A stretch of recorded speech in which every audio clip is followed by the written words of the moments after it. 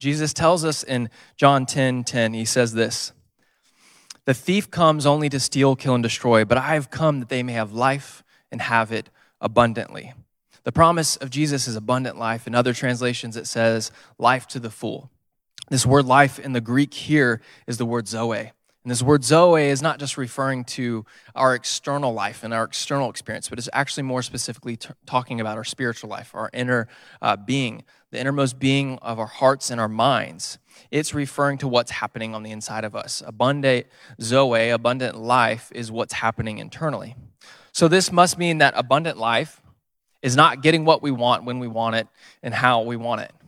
The most dangerous part of a prosperity gospel that gets taught is that by following Jesus, that our lives will somehow be easier, or that when we step into being born again, that we're evading all the troubles in this world. This is actually very antithetical to Scripture. This is not what we are called to, and this is not the good news or the gospel of Jesus. The gospel, Jesus shows us that he lives counterculturally. He says you're actually supposed to lay down what you desire, what you want in your flesh, that we're supposed to deny ourselves, take up our cross, and follow him. We're supposed to prefer our neighbor above ourselves. We're supposed to go the extra mile, that we're supposed to be last instead of first, that we are to lay down what we desire, what we want. And that list goes on and on. This is what Jesus calls us to. So that must mean that this abundant life that Jesus is talking about is something more than just getting what we want. Abundant life is not the pursuit of happiness. It's not the pursuit of happiness and the fulfillment of happiness. Happiness, again, is just getting what you want. The abundant life, on the other hand, is actually being able to not get what you want, but at the same time, still being able to tap into joy. It's something more. Abundant life is not absence of pain, but it is knowing that there is purpose in pain. And I believe this is what sets us apart as new creations, as born-again believers, is the purpose that we see in our pain, the joy that can be tapped into in suffering. My heart breaks for people who don't have what we have as believers, because when they experience pain, I think, man, that's got to be even more painful, because where is the hope that's set before them? Where is the purpose in the pain? So we have something more when Jesus is offering us abundant life. He promises us life to the full. But at the same time, Jesus tells us and teaches us that there still, even in the midst of abundant life, there will be troubles. John 16:33 says, "I have told you these things so that in me you may have peace. In this world you will have trouble, but take heart, I have overcome the world." John 14:27, he says, "Peace I leave with you, my peace I give you. I do not give to you as the world does. Do not let your hearts be troubled, and do not be afraid." In these two scriptures, we see two things happening. The first is that Jesus is assuring to us that there will be troubles, that trouble is inescapable. It is an inevitability. He's also telling us, the second thing he's speaking to us is that we're called to not let our hearts be troubled. We're called to not be afraid. Again, these are not suggestions. These are commandments and decrees from Jesus. That although there will be troubles, we are not meant to be a troubled people. So again, the gospel of Jesus, the good news of abundant life, is not the absence of troubles.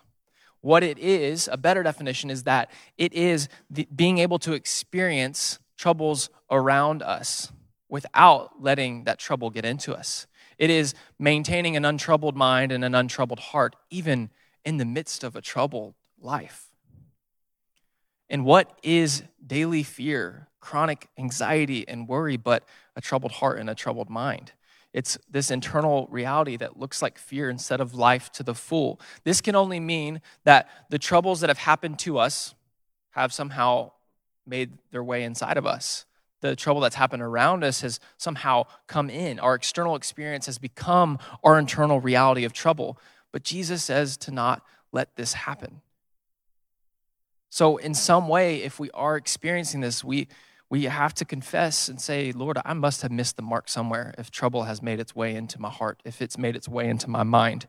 When Jesus says, don't let your heart be troubled, that word let in the Greek is pararueo, and that means to carelessly slip by, to slip on through, to permit, to give permission to enter in. So when Jesus says, do not let your heart be troubled, he's saying, do not give trouble permission to enter into your heart. Do not give trouble permission to enter into your mind. But unfortunately, oftentimes we do. We give it permission and it comes right on in. But again, as we talked about in part one of this message, Jesus never gives us a command or a decree that he has not fully made us able or empowered us to fulfill or to obey. This decree to not let our hearts be troubled may seem impossible, but all things are possible with God. And today I believe he's inviting us to learn how to be people who do not let their hearts be troubled. When Jesus tells us this, he's saying that we have a responsibility to our hearts and to our minds to guard ourselves. And although Christ has authority, and he's given us authority, he does also give us responsibility. Because in the kingdom, responsibility and authority parallel. They go hand in hand. That is what healthy leadership looks like. It's when you have responsibility and authority, and they go together. They must go together. And I want to redefine responsibility for us. Responsibility simply is our ability to respond. Responsibility, the ability to respond. It's to recognize that Christ has enabled you, has made you able to respond correctly to trouble and to respond correctly to fear so that you don't have to be a troubled person. He doesn't command us anything he does not give us the ability to fulfill. Responsibility, the ability to respond.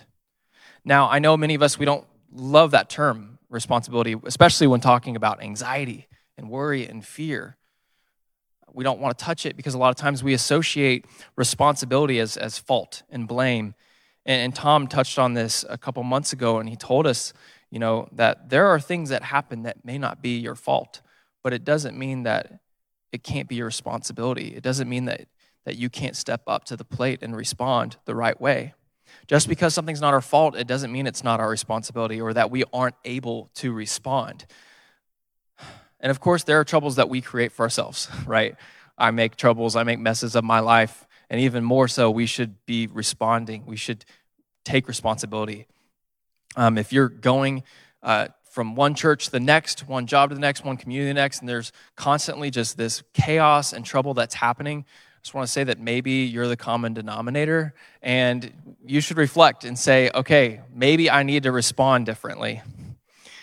But of course, a lot of the trouble that we experience, guys, it's not our fault. A lot of the pain that happens to us, it is not our fault. There's terrible things that occur, a lot of things that are not our fault. But we have a Savior that shows us a countercultural way. He was perfect without sin, and all the trouble that was happening on the earth when he came was not his fault by any means. But yet, I believe that his death on the cross was the greatest display in history of someone taking responsibility when it wasn't their fault whatsoever. He displays this for us. This world would be a significantly more broken place if we didn't end the cycle of hurt people hurting people. Where would we be as individuals if we didn't step up and say, I'm going to take responsibility for the troubles that may not be my fault, the things that maybe my parents did, or the pain that was caused to me from somebody else? This world would be a much more broken place if we didn't say, I can respond to that differently. This is what the gospel is. It is an invitation to respond differently than the world does to trouble and to pain that may not be our fault. It's to say, I can respond. It's to say, I will not let trouble outside of me get in me. I will not let trouble get inside of me. I will respond. Because if I let trouble get inside of me, then eventually that trouble is going to pour out onto somebody else. And it could be trouble in them. And then trouble goes on. But we are called to respond to end the cycle. So today I want to provide us another definition of fear. And that is that fear is an incorrect response to trouble. It's an incorrect response to the troubles that happen to us. This is what fear is. When we forget that Christ has made us able to respond, when we go into this reactive state where we react to fear instead of responding to the authority that Jesus has, it opens a door. It permits, it lets these things enter into us, and then leads to an anxious mind. It leads to an anxious heart. But the good news is that God's mercy, his grace, it is extended to us. It is accessible today. His mercy was new this morning when you woke up, and he says, my promises are eternal and they still remain, and you can access them. And it is never too late to respond to the gospel of Jesus. So as we said in the first part of this message, that our first step, our first response to fear should always be repentance. And that word repentance is metanoia, and it simply means to say, I've been thinking wrong. God, come and change my mind. God, I need my brain to be rewired. I need you to change my mind. For years, neurologists believe that our brains didn't change after adolescence. They believe that we lost what is called neuroplasticity, which is the ability for your brain to create new neural pathways. But of course, after more research, they moved it past the 18-year-old mark to the 25-year-old mark. But then with more research and scientific discovery, they realized that your brain can actually change till the day that you die, that it's never too late for your mind to be changed. They realized that it might be more difficult the older you get, but through implementation of new patterns and habits of thought, it is possible to create new neural pathways. A neural pathway in simple terms is our brain connecting the dots. It's when neurons send signals from one part of the brain to the other, formulating a pathway. What we see is the more often we think a thought, the wider that pathway becomes, so to speak. Through repetition, we make it easier to think the same thoughts over and over again because it's carving out this wider pathway. The trail becomes more clear, the path gets broadened, and it's easier to go down. And believe it or not, your brain is actually trying to exert as little energy as possible to arrive at a conclusion. To get from point A to point B on the pathway, it wants to take the road of least resistance. And so we often fall into the same thought patterns. We often go down the road of least resistance of thought. We go down the most traveled neural pathway. So repentance is to say, God, metanoia, come change my mind. Come help me formulate new pathways of thought, new neural pathways. God, teach me how to stop going down the same road, the easy way. Help me to go down the road that's actually less traveled.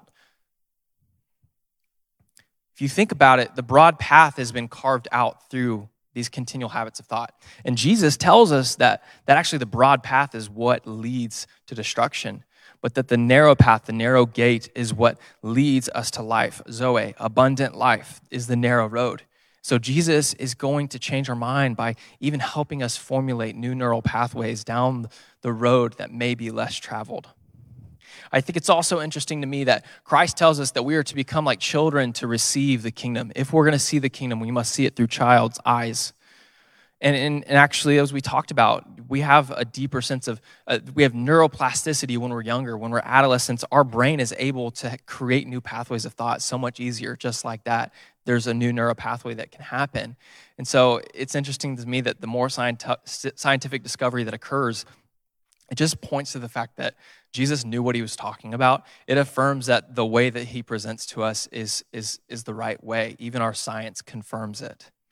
So there's something called neurotheology, and this is the study of the mind and its relation to God. It's also referred to as spiritual neuroscience.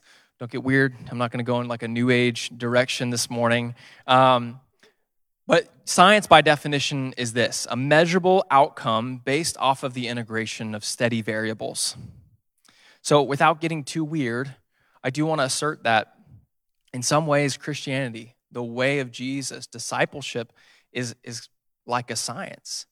That if we integrate the culture and the way that Jesus displays for us into our life, there should be an outcome. If we integrate these variables, we should have an outcome. There should be fruit. There should be fruit of the Spirit, of the abundant life that's happening inside of us by practicing the way of the kingdom. Because guys, the gospel is not just a good idea. It is something that is meant to be practiced. It's not just a teaching. It is a practice that is meant to be implemented. If you receive the gospel, you understand that this is not just a good idea. It's something that is meant to be applied to your life. Dr. Caroline Leaf is this incredible author studying neuroscience, our brain, our faith, and how it relates to God. And I would encourage you to check out some of her resources, check out some of her literature, really awesome stuff. But she says this, quote, "It has been found that 12 minutes of daily focused prayer over an 8-week period can change the brain to such an extent that it can be measured on a brain scan." So we see that literally implementing kingdom culture, a way of life, a pattern of prayer, can actually change our brain. It's literal makeup to where we can see this outcome in the natural, that something spiritual can actually have this kind of result. Because our brains and our neural pathways, the way it works, have been formulated through habits of wrong thinking. But through integrating patterns of the kingdom, we see that our brains truly can change in a way that we can even measure in the scientific world. Romans 12:2 says, "Do not conform to the pattern of this world, but be transformed by the renewing of your mind. Then you will be able to test and approve what God's will is, his good, pleasing, perfect will." So we see that there is a pattern of this world, and there's a pattern of thinking that goes along with it. But there's also a pattern of the kingdom. There is a way that we are called to. And I believe that prayer is the pattern of the kingdom. It's the habit that we implement. We see it in this quote from Dr. Leaf, that if we implement this pattern into our life, we will truly see results. We will see a renewed mind. Prayer is how we deal with fear. Prayer is how we deal with anxiety. Prayer is how we deal with the troubled heart that's in trouble, but it's also how we prevent a heart from becoming troubled. Prayer, friends, is how we fulfill the decree, this command from Jesus to not let our hearts be troubled. Now, I know sometimes when we talk about prayer, it's like, oh, that's not all that exciting. But guys, I'm not here to offer us another 12-step plan on how to access your better life. As I said in the first part of this message, we have more treatment, more research, medical treatment, therapy, everything to address anxiety than we ever have. But at the same time, we have increasing anxiety. We see an acceleration of the rate of anxiety increasing even in the midst of that. But what we also have now more than ever, we have more resources, more Christian literature, more books out there, self-help books from a Christian perspective than we've ever had in all of history. But yet, even in the four walls of the church, anxiety is doing the same thing. It is increasing and it is going up. But what if the solution all along was just the simple gospel? What if it was to approach the Word of God with child's eyes and to believe that the way of Jesus can actually work? I believe that we need to come back to the Word of God. I especially encourage millennials and Gen Z. I'm like, we come like feeding, pigs to the feeding trough sometimes. Like when a new celebrity pastor drops their book, we go check it out because we're like, it's going to change my life. And, we read it and then we're kind of the same way, but we felt good. But the reality is that the gospel of Jesus, guys, it is the remedy. It is the cure. And I want to encourage us to coming back to the simple gospel and letting this be the remedy. The Word of God is true. Amen. I want to be a person who believes that the Word of God is the cure. I want to be a person of faith. And Bill Johnson says this. He says, often we'd rather have sympathy from a friend than breakthrough from a person of faith. And today, I want to be your friend, but I also want to be a person of faith that can maybe help us break into something new that God has for us. I want to be a person who believes that his words are true, that prayer may be truly the solution. So today, I want to take a little sidebar and maybe talk about prayer. So we know that God is not a vending machine that we put enough prayer credits into to get what we desire. We don't rack up enough prayer points in the heavenlies to get the prize of answered prayer. Prayer, it does move the heart of God, and I believe that when we pray, God moves upon our behalf. But prayer is not about performing enough to convince God to move. Prayer is coming into agreement with how he's already moving. Prayer is coming into agreement with how he said he is going to move according to his word, according to the promises that he has laid out. Prayer is agreeing with who he says he is, who he says you are, and what he says he is going to do. 2 Corinthians 1:20 says, for no matter how many promises God has made, they are yes in Christ, and so through him the amen is spoken by us for the glory of God. The answer is yes. His promises are eternal, they are unchanging. The answer is yes. But there is a promise that is meant to be accessed, and we access that promise through prayer. What do we say when we get done praying? We say, amen. This word, amen, means we agree. So prayer is coming into agreement with the promise of God, and we access the promises of God through prayer. Ephesians 1:3 says, praise be to the God and Father of our Lord Jesus Christ, who has blessed us in the heavenly realms with every spiritual blessing. So in the heavenly realms, we see that we have every spiritual blessing. Everything we need for internal well-being is in this heavenly place that we have access to.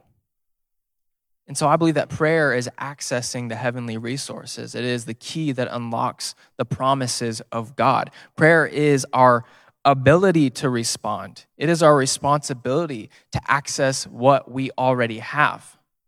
It's right in front of us. When God was speaking to Joshua, the Joshua generation, the ones who were inheriting the promised land, they weren't just going into the promised land all easy peasy. I know it was a land flowing with milk and honey and all this, but there were troubles ahead of them. There were giants to take down. There were battles to win. But God told Joshua this. He said that everywhere you put your foot, that ground is yours. You own it. That is the promise. And although God presents this promise to Joshua, he still presents Joshua a responsibility. And what is that? That Joshua in faith would step out and place his foot down one after the other.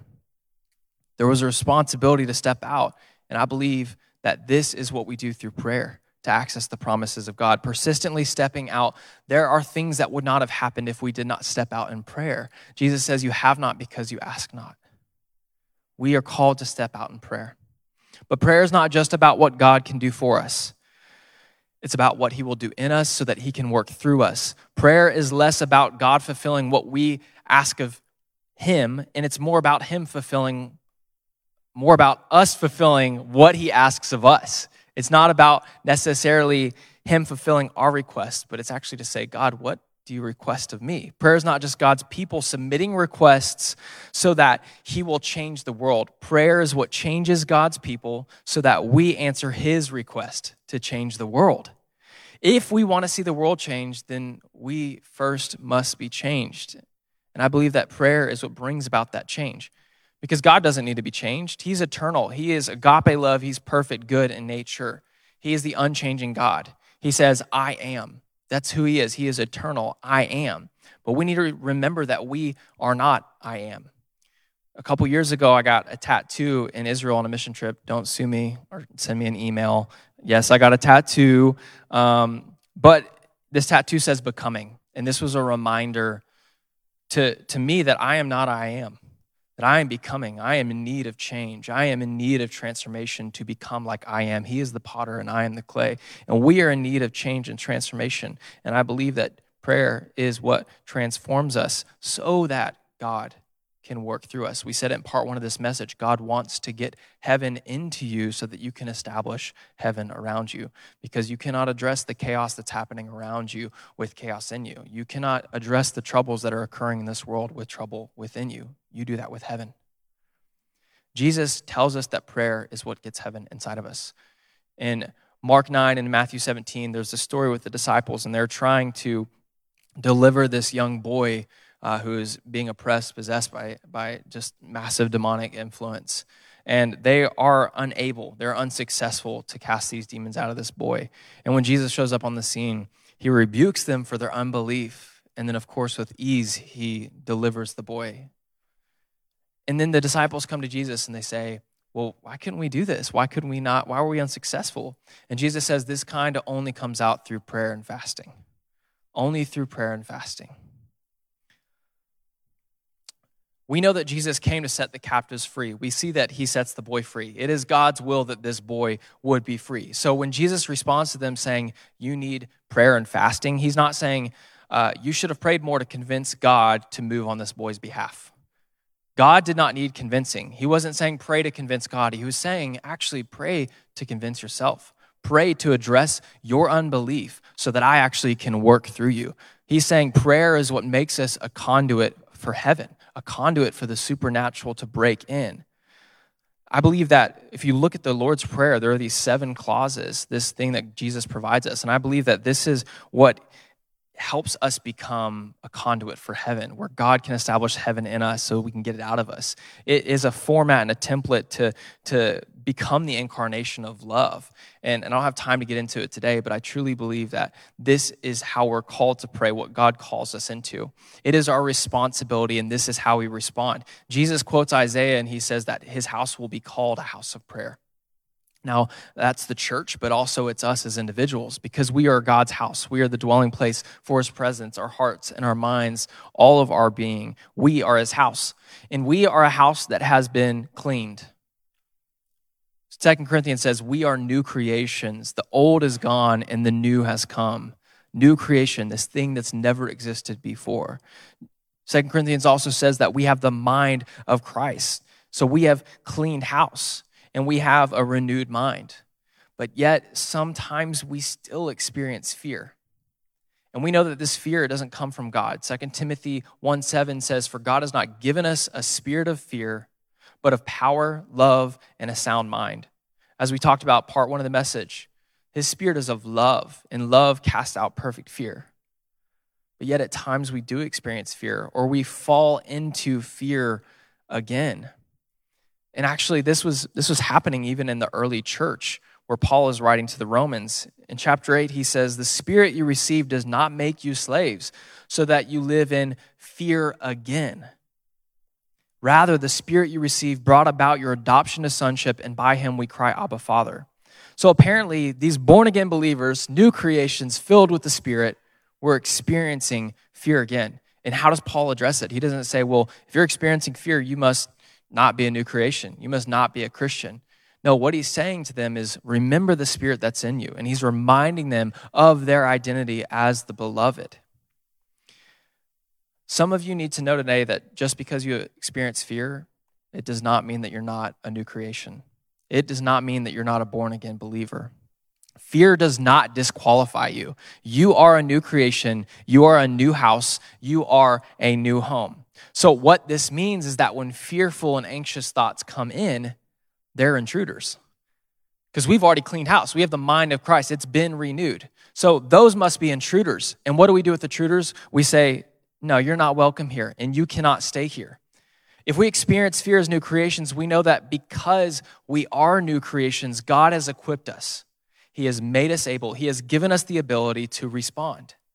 That we have a responsibility that we can step into as new creations. And friends, there is a right way to respond as new creations. We don't respond to fear and anxiety the way the world does. There is a format and a way that we are called to as new creations, as born-again believers. And that is that we are to respond spiritually. Because we see in 2 Timothy that fear is what? It's a spirit. It's not a disease. Fear is not a disease. Fear is not something that you can put under a microscope and see in the natural. And so this must mean that it can't be conquered or fully addressed through natural means, but it can only be addressed supernaturally, superior to what we see in the natural, superior to nature. We know Jesus tells us our war is not against flesh and blood, what's in the natural, but our war is against spirits and principalities. And the only way to conquer a spirit is by conquering it spiritually.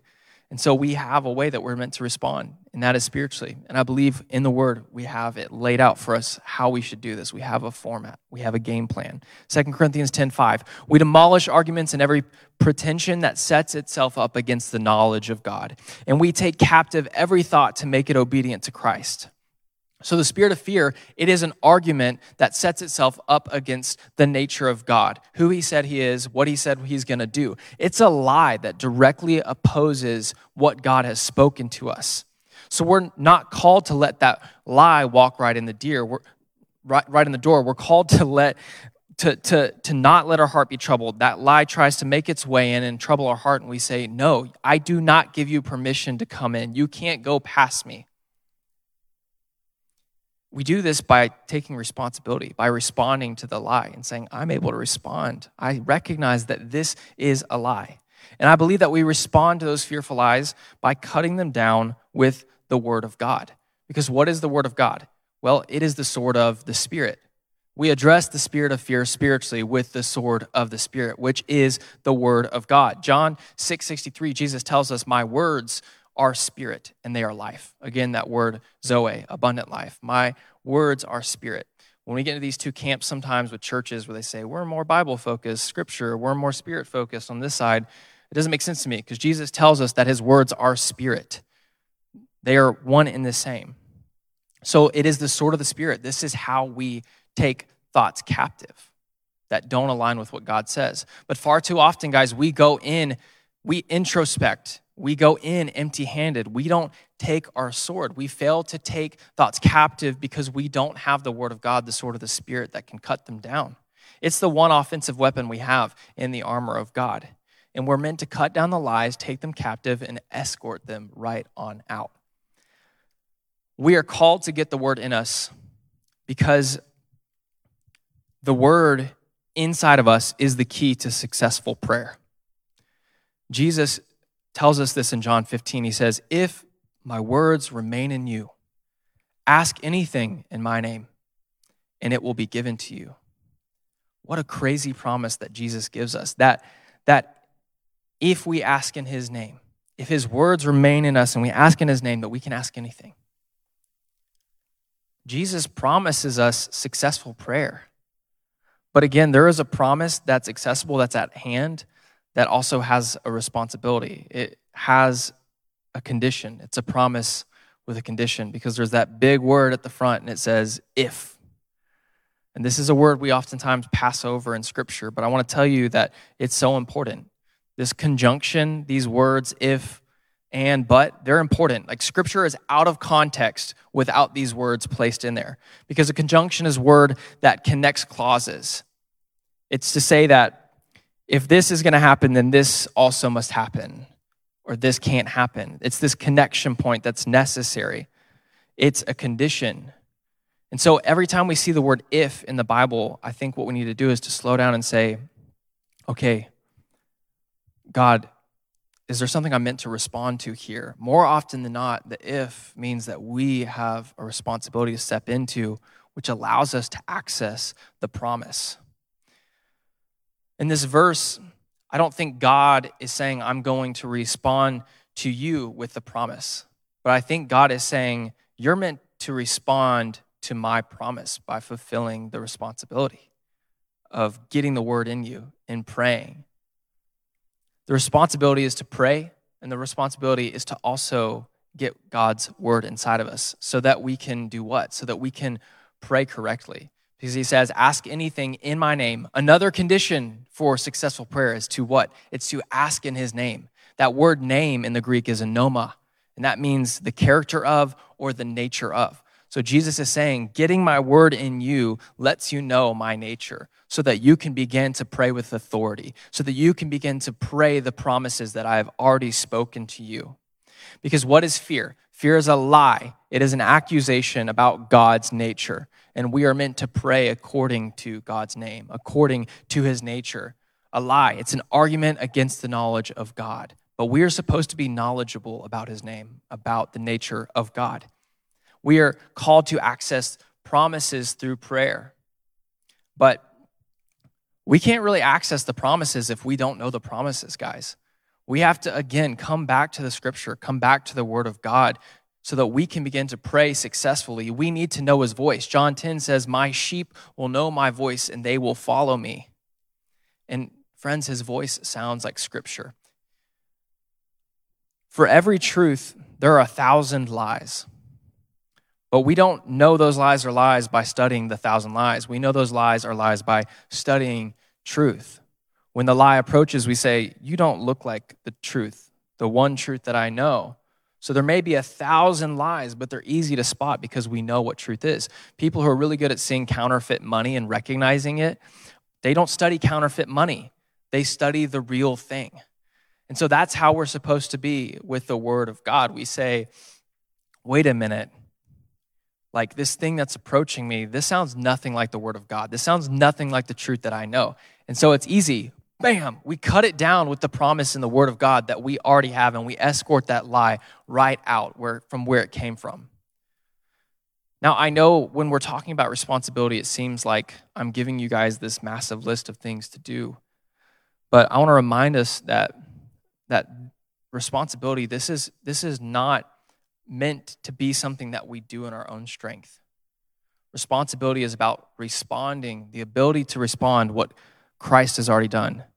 The it is finished work on the cross. We're choosing to respond to the work of the cross and not reacting to fear, not reacting to the father of lies, the accuser and the enemy. Fear is an outright agreement with the voice of the accuser about our life and our future. We talked about it a couple weeks ago. Fear is agreeing with condemnation, with worst case scenarios in our future that look nothing like the word of God. And if we would get that word inside of us, we would cut that down and say, no way, I am not condemned. That's not the future that Christ has for me. So we need to stop agreeing with the voice of the accuser and come back to agreeing with God. I'm not saying we just ignore the enemy, but we need to stop acting like the enemy is intimidating. We as Christians need to stop puffing up the devil so much. Honestly, we say the devil this, the devil that. Some of us act like the devil is the lead character in our story instead of God. Like we've got to realign ourselves and say the devil gets no credit. We're the redeemed. We are the victorious. This is our story. Again, when we look back at our lives and our story, there's no devil in the details. There is only the fingerprint of God. The devil gets no credit. We need to give credit and glory where it is due. John tells us that Jesus came to destroy the works of the devil. So our story, our life is not about how the devil stole, killed, and destroyed. Our story is about how Jesus destroyed the works of the devil, how he destroyed the destroyer. Some of us, we walk around living in life of anxiety, a life with a troubled heart, a life with a troubled mind, as if we don't know how the story ends. Because what is fear? What is anxiety? Anxiety is the fear of the unknown and fighting for control to predict all the outcomes of the worst case scenarios that might be occurring or could occur. But guys, we know the final outcome. We know how the story ends. And I want to remind us today that is what our joy is in suffering. That is what our hope is in the midst of trouble, is that we know how the story ends. That's what sets us apart as new creations, as born-again believers, is that we know what lies before us, the hope that is ahead of us. We know how the story ends. Let me remind you how it ends. Revelation 12:10. Now have come the salvation and the power and the kingdom of our God and the authority of his Messiah. For the accuser of our brothers and sisters, who accuses them before our God day and night, has been hurled down. They triumphed over him by the blood of the Lamb and by the word of their testimony. The enemy has been defeated. See, the devil knows that he can never knock Jesus off of his throne. He cannot dethrone Jesus. So his one move is to try now through his fear tactics and his lies and accusation is to dethrone Jesus off of the heart of man. He's trying to let trouble come inward so that trouble sits on our hearts, sits in the throne where Jesus is meant to be. But we're not meant to let it stay there. We're meant to take that captive and say that the throne of my heart is meant for Jesus and Jesus alone. As far as the devil goes, like he and I have this understanding. I hate his guts, and he hates my guts. But I win every single time. like I win every single time because what do we have? We have the promises of God. He can try and come at you, but we have the promises that God has laid before us. I have the sword of the Spirit to cut down every single lie that he comes at me with, to say, you cannot dethrone Jesus from my heart. You can't touch me with your lies. When the liar points his finger of accusation at me, I just point to the cross and I say, well, look, it has been finished. I choose to not react to fear, but I respond to the cross and I say, this is the truth. This is the authority that I have access to. So today I want to equip you again to remind us with the sword of the Spirit, the words that God has said. I want to put these words into you to empower you to access the promises of God, that we have authority, that we can respond to the cross and the authority of Jesus. John 19, tetelestai, Jesus says, it is finished.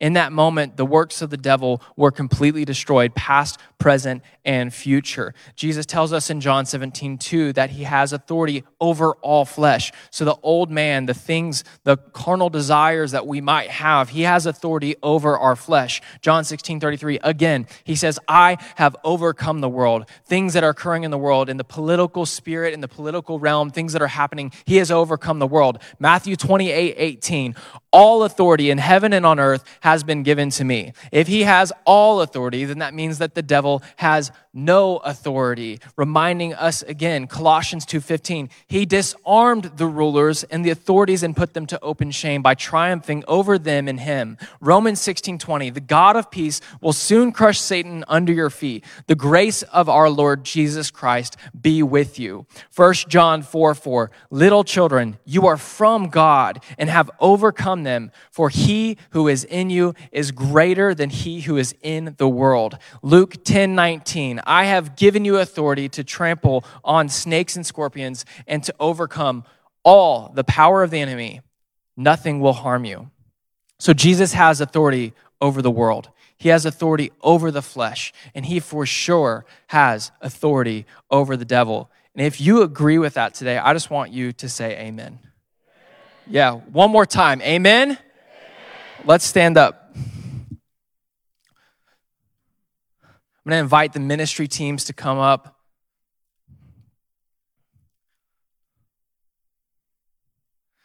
I believe that we do have this call to respond to the authority of the cross. And as I said in the first part of this message, that as I was praying and preparing, I clearly felt the Lord say this. I felt he said, there are cultural giants at your doorstep. What are you going to do about it? And after teaching part one of this message, I prayed some more about this, and I just felt the Lord remind me that we're not called to be on the defense. We are called to be on the offense. Matthew 16, Jesus tells us, he says, I will build my church, and the gates of hell will not stand against it. The gates of hell will not overcome it.